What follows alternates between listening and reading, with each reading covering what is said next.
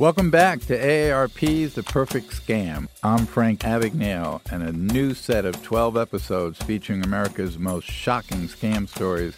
As you know, it's been an amazing journey this past 48 episodes of our inaugural podcast with the collaboration of our co-host, Will Johnson. As the podcast matures and takes on a new and challenging stories, we look forward to expanding our talent of co-hosts.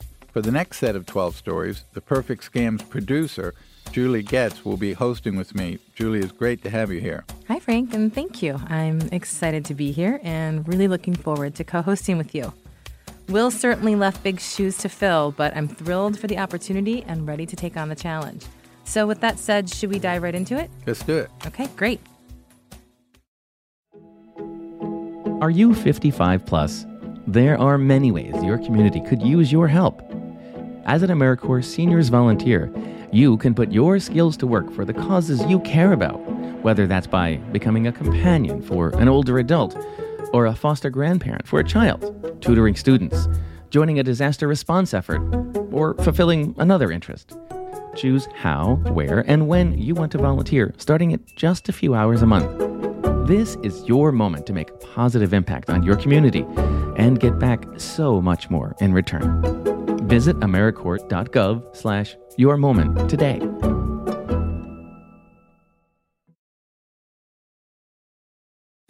So, Frank, our listeners always want to know what you've been up to lately.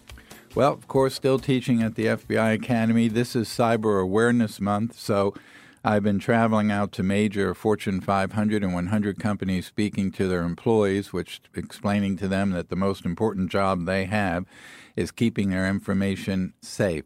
So just last week, I was at Marriott Hotel Corporation in Bethesda. I was at Yamana in Louisville, Kentucky, and obviously explaining to people some of the things that are going on to make them aware of them, teaching them a little bit about social engineering. And, of course, we continue our tour with AARP. This year we're wrapping up 43 states. So last night we were actually in Philadelphia. We had over 1,000 people come out to the presentation, which was great. We did a number of media interviews and talked about the most recent scams that were going on.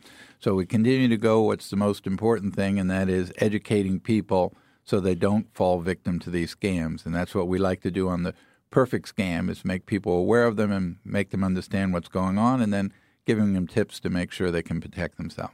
Great. And you also have this new book that's been out, right? Yes. As you know, I was commissioned by AARP to write this book called Scam Me If You Can. It's published by Random House, and it's available on Amazon and all the bookstores. An amazing book, really. It covers every scam. And when I was requested to write it by AARP, they actually said to me, I want to cover every scam: millennials, seniors, investment bankers, cryptocurrency, Bitcoin, every scam. And that's exactly what we did in the book. We looked at every scam in very simple terms. We explain how the scam works. We have a little test after each scam, so make sure you remember what we said in the book. It's gotten amazing reviews on Amazon, reviews from the Secret Service, the FBI, and it's also a great reference book where maybe a year from now you get a call or an email and you go, I think I read something about this. I think this is actually a scam. You can go look that up and use it as a reference tool as well. So the book is Scam Me If You Can. It's a great book, and I was happy to be able to write that book with AARP. Great. Is there one scam that people should really be alert of right now? There's a scam going on right now that's very popular, as a matter of fact, getting in a lot of the media, where they actually call you and say they're from Social Security Administration, and then they're canceling your Social Security check because you owe some back taxes and you need to pay them immediately. Like every scam, they're telling you have to pay it right now with Apple Pay, with your credit card, or if they prefer you wire them the money or send them gift cards. The IRS and the Social Security would never ask you to do those things. So just remember, Social Security is not going to call you, and they're not going to cancel your payments. So that's a scam. So the minute you hear that, know that that's a scam. All right, Frank. Well, without further ado, let's jump right into our next episode. Great. Our guest this week is Alex Palmer. He's a journalist and New York Times best-selling author who covers travel, culture, and history. His book, The Santa Claus Man, The Rise and Fall of a Jazz-Age Con Man and the Invention of Christmas in New York, tells the story of a dapper con artist named John Duval Gluck, who used a Santa letter answering scheme to make himself rich and famous. It's a fascinating story, and one to which Alex has a personal connection. This is Alex. Hi, Alex. It's Julie Getz with AARP's The Perfect Scam. How are you? Good. How are you? Good. Thanks for talking with us. Absolutely.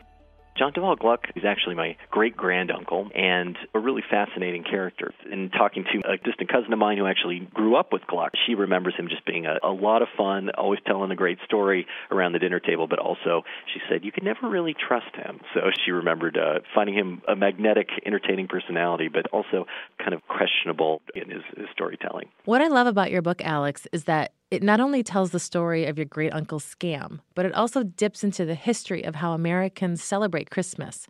For instance, I didn't know that before the early 1900s, Christmas celebrations were a lot more low-key than they are now.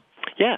Around kind of the turn of the century, that's really when Christmas went public. It had been a holiday celebrated in some fashion going back, centuries, but generally it was more celebrated in the home. It was really kind of a family holiday where if people were getting gifts, it was generally homemade gifts, and there would be feasts around the dinner table and celebrated between the direct family, and then maybe around New Year's, people would then go and go door to door and visit each other, and that was the time that there would be a little more of a public celebration. But this shifted kind of as mass media took over, as people were being a little more conspicuous in their consumption, and celebrations of Christmas became a little more elaborate and a little more public. An example of that is the story of how New York City started the very first public Christmas tree lighting celebration in 1912 at Rockefeller Center. Everyone from all social strata were invited to come and take part in this celebration. And that was the first time something had been done really on that scale in a civic way, sort of a public event like that. And it took off the next year. 50-plus other cities followed in New York's footsteps, and New York, of course, continued the tradition as well. So that was the start of Christmas really becoming a big public celebration in America. What happened from there? A growth and explosion of popularity in the celebrating of Christmas, a little more extravagant than ever from one year to the next. Okay, so now that we've set the scene, let's talk about your granduncle, John Duval Gluck. He was the oldest of 5 brothers and grew up in Westville, New Jersey. For a while, it seems like he was destined for a quiet life running the family business, no? He followed in his father's footsteps in customs broking work and took over for his father after he passed away. He had a pretty savvy managerial mind and a passion for bigger things. What were those bigger things? In 1913, he heard there were all these letters that kids were writing to Santa Claus, that because Santa didn't have a formal address, he wasn't an actual person that could receive letters, they would just go to the dead letter office and be destroyed. The general population protested having these little childish wishes just be destroyed. The post office said that if someone was interested in taking over these letters and finding someone to answer them, they could get permission as long as the postmaster of the local city gave approval. And that's where John Duval Gluck Jr. spotted an opportunity to kind of play Santa Claus for New York City. So this is when he formed the Santa Claus Association, right? Yeah, it was an operation that could be the middleman between the kids that were asking Santa for things and the generous New Yorkers who wanted to see these letters answered. He presented this idea to the postmaster, who was impressed with what Gluck was suggesting and went ahead and approved that he could be the person in New York City to answer Santa's letters. Gluck immediately put his plan in motion. He got a midtown restaurant to donate a small office so he and his team of volunteers could set up shop. Just weeks after forming his charity, they're going through letters from the children of New York. They opened them, inspected them, made sure that they were legitimate, and then they matched them with donors who were in the city who said that they would be happy to answer these letters. So if, Jimmy asked for a new cowboy hat, they would send that letter to somebody in New York who would then purchase the cowboy hat and could either mail that back to Jimmy or could even deliver it themselves to his address. So it created this real personal touch where if you were somebody that maybe wasn't all that inspired by the idea of just cutting a check to some other charity. This was a way to kind of play Santa Claus and to actually see the impact that your generosity was having. In its first year, Gluck's Santa Claus Association got off to a good start. But by the time Christmas 1914 rolled around, it was a flat-out sensation.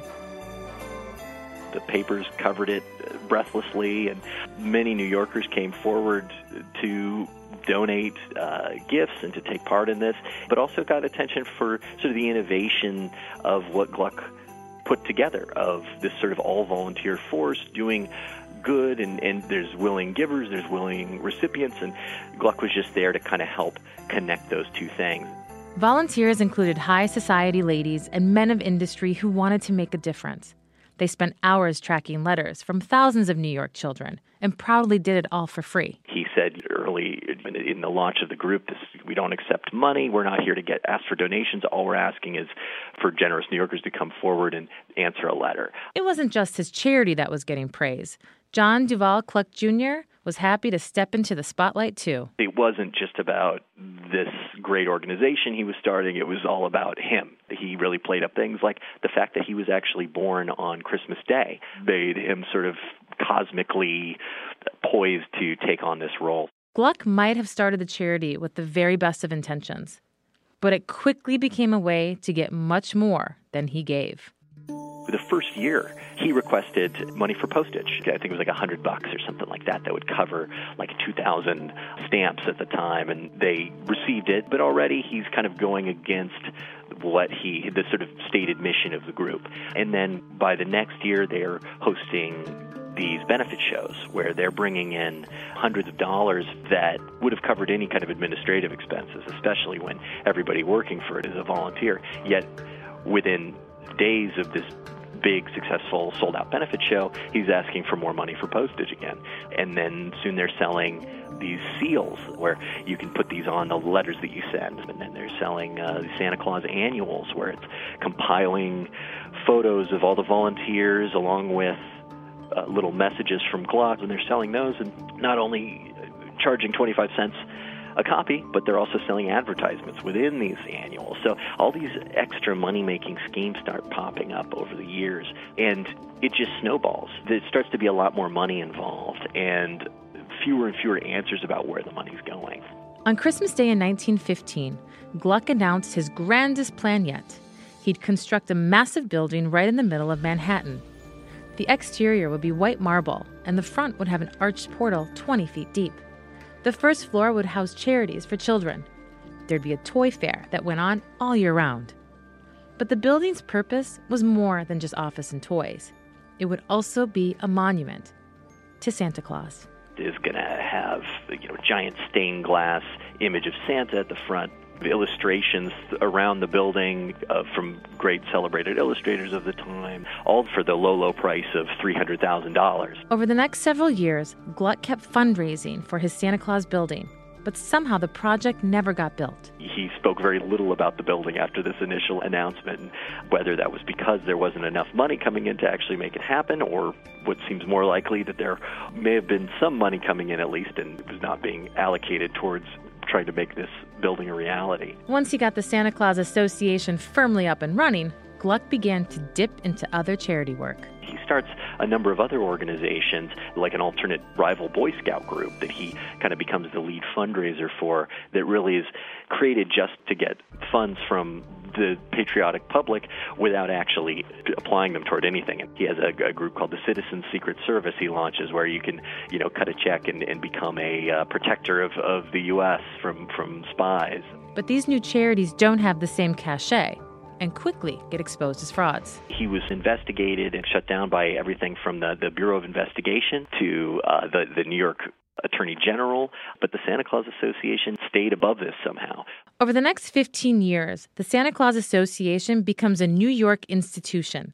But around 1927, Gluck's long-running scheme starts to unravel. Around this time was when he shifted tactics into not just kind of sending out gifts and asking for donations in the press for administrative costs, but sending out letters that explicitly asked, can you cut a check for $100 and send it to the Santa Claus Association? And this was not even within the period of December, which had kind of been the policy for the post office up to that point. That was the month when you could do this Operation Santa Claus.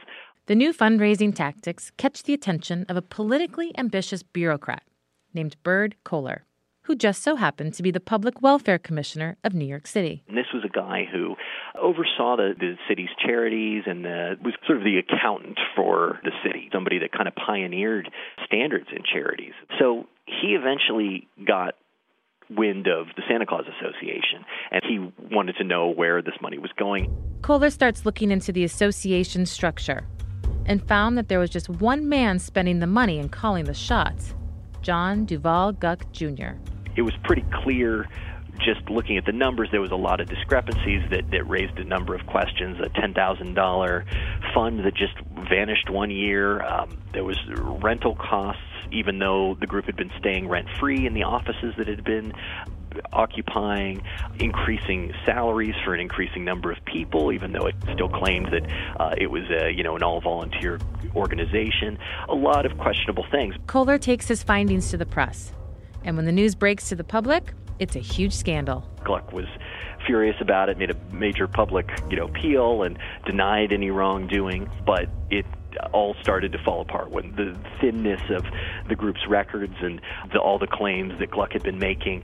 So in the Christmas of 1928, the post office ceased to send Santa letters to Gluck, and that was what finally undid the group.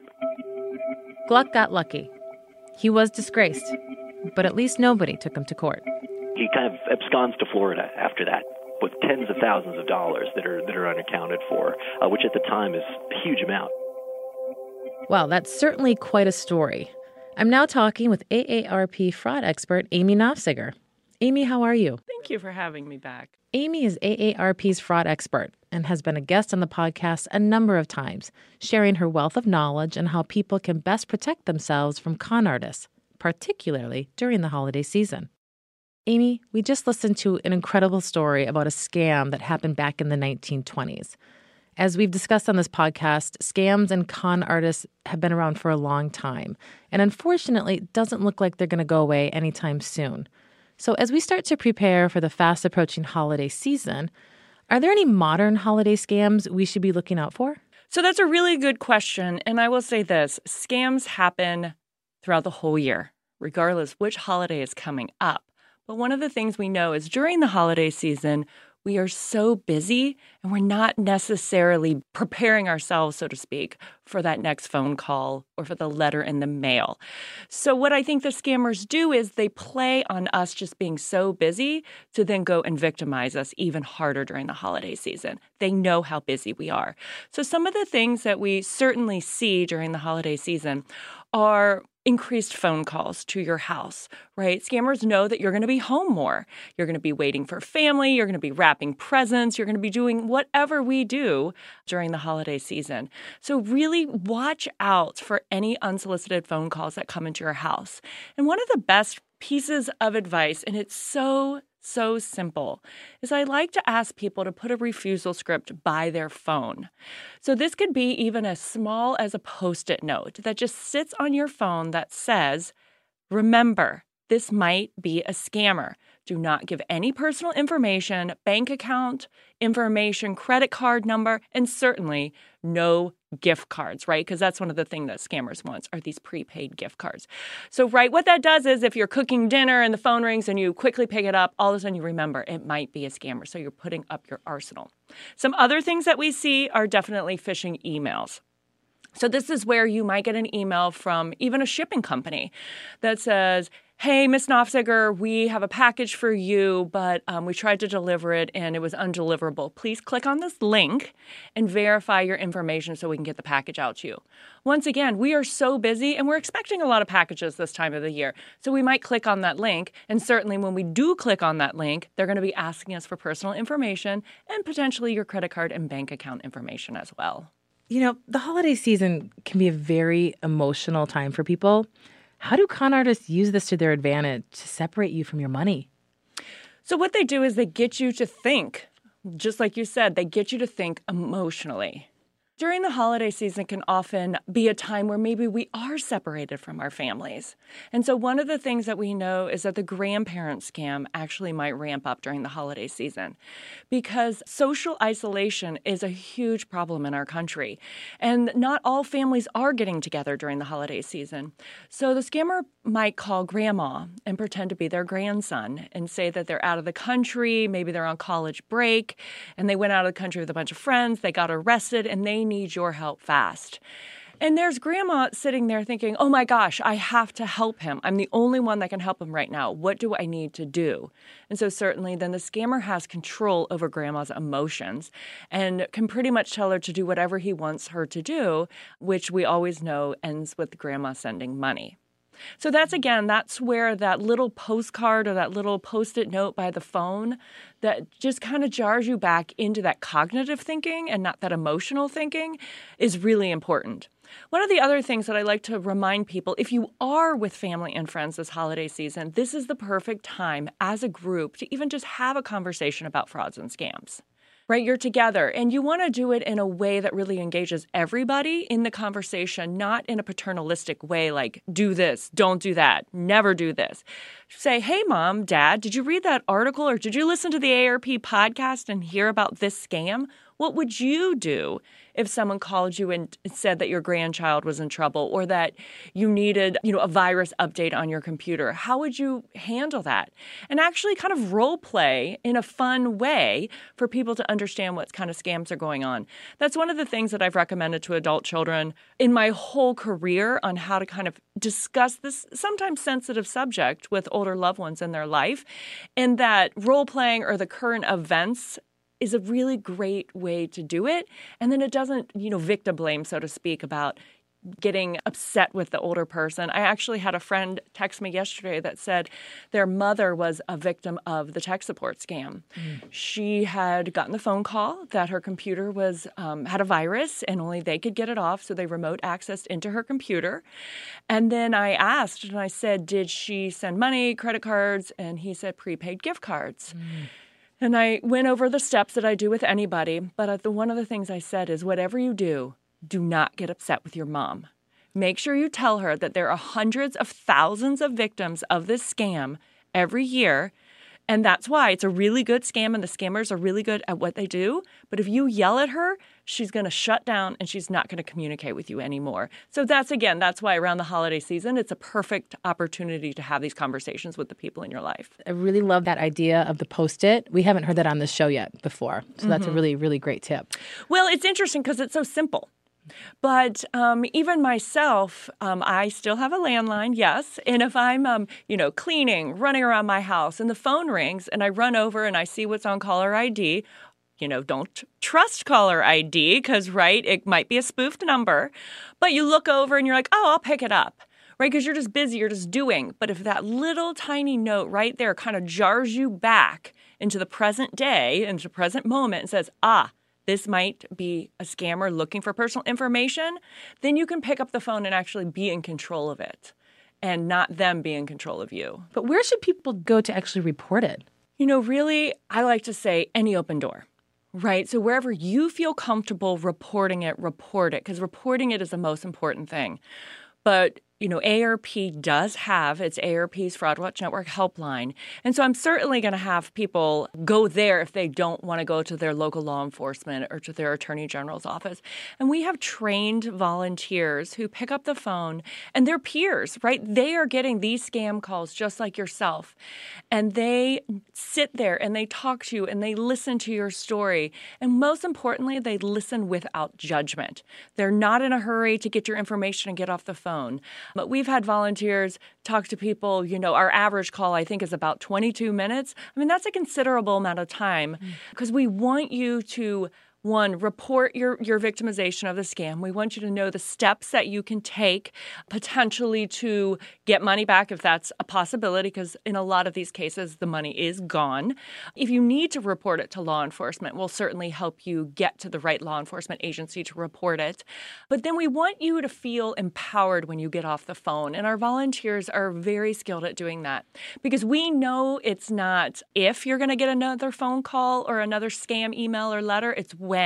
So our volunteers will really help you set up your arsenal and prepare you for the next time you're going to get one of those scam calls, so then the next time you do not lose money. Amy, as always, thank you so much for being a guest on our podcast. Is there any final tip you want to share?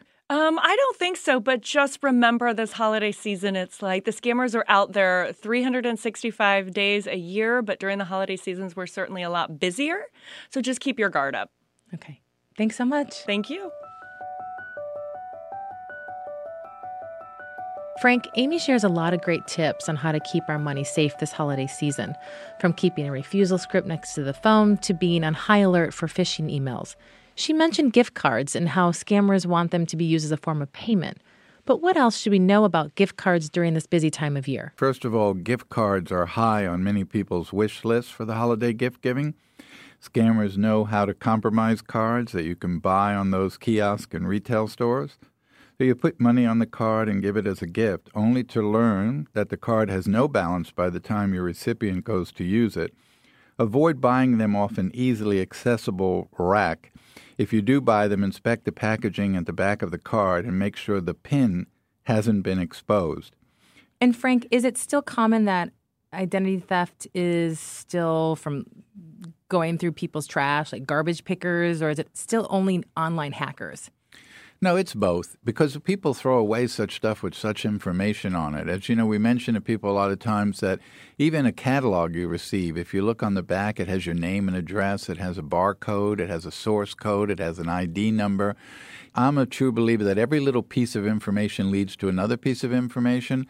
So it may seem harmless to you, but that's just the start of them then searching more information about you, and they get information from other websites. So to me, it's much safer to just destroy all those things with a shredder. And if you have a lot of things like back taxes and records, and it's very hard to shred a bunch of boxes of material, so then you look for like maybe an ARP shredding event where you can go down, it's free, bring all those boxes down, you stand there and watch them shred it and get rid of it.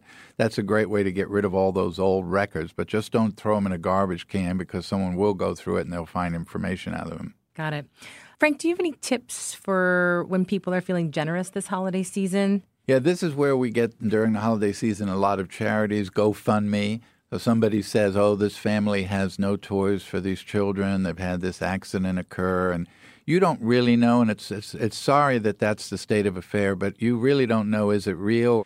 So again, I always recommend people, if you're not familiar with a charity, but it sounds like something you'd like to donate to, there are so many resources. You can call the Fraud Watch Network's line, and you can talk to someone out in their call center and ask them about the charity. They can advise you whether it's legitimate, not legitimate. You have the Better Business Bureau in your community that has information about that. Certainly your Attorney General's office has their consumer protection people, and they can tell you that's not a charity we know about, or that's a charity we've had bad experience with, or people have complained about. So there's a lot of things you can do and check. But before I would part with any money and give it to a charity, I just want to make sure it's going to the right place and for the right reason before I'd give that money. So you have to stop and do a little research and make sure that you're giving the money to the right charity. Great. And as you always say, Frank, stop and verify. Yes. Also, one last piece of information I want to make sure we share with our listeners today is that there is a scam running right now targeting younger people via text message. It reads, "Hi, it's Santa. Make Christmas magical for someone special with a letter from Santa this year. All you need to do is use this special code and get a discount." But here's the deal. What the fraudsters want you to do is enter a bunch of your personal information, because a young person's ID is a hot commodity, as it's used in a number of scams. And then the young people will never know that their identification is being used.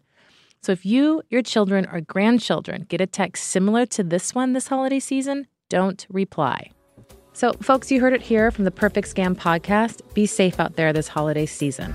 Scammers are out there all year long, but around the holidays, they're busier than ever. Be cautious about opening emails, what links you're clicking on, who you're sharing personal information with, and remember, if it sounds too good to be true, oftentimes it is. Frank, thanks so much for being here. Thank you for having me. If you or someone you know has been the victim of a fraud or scam, call AARP's Fraud Watch Network helpline at 877-908-3360. Thank you to our team of scam busters, producer Brooke Ellis, our audio engineer Julio Gonzalez, and of course, my co-host Frank Abagnale. Be sure to find us on Apple Podcasts, Spotify, or wherever you listen to podcasts. For AARP, The Perfect Scam, I'm Julie Getz.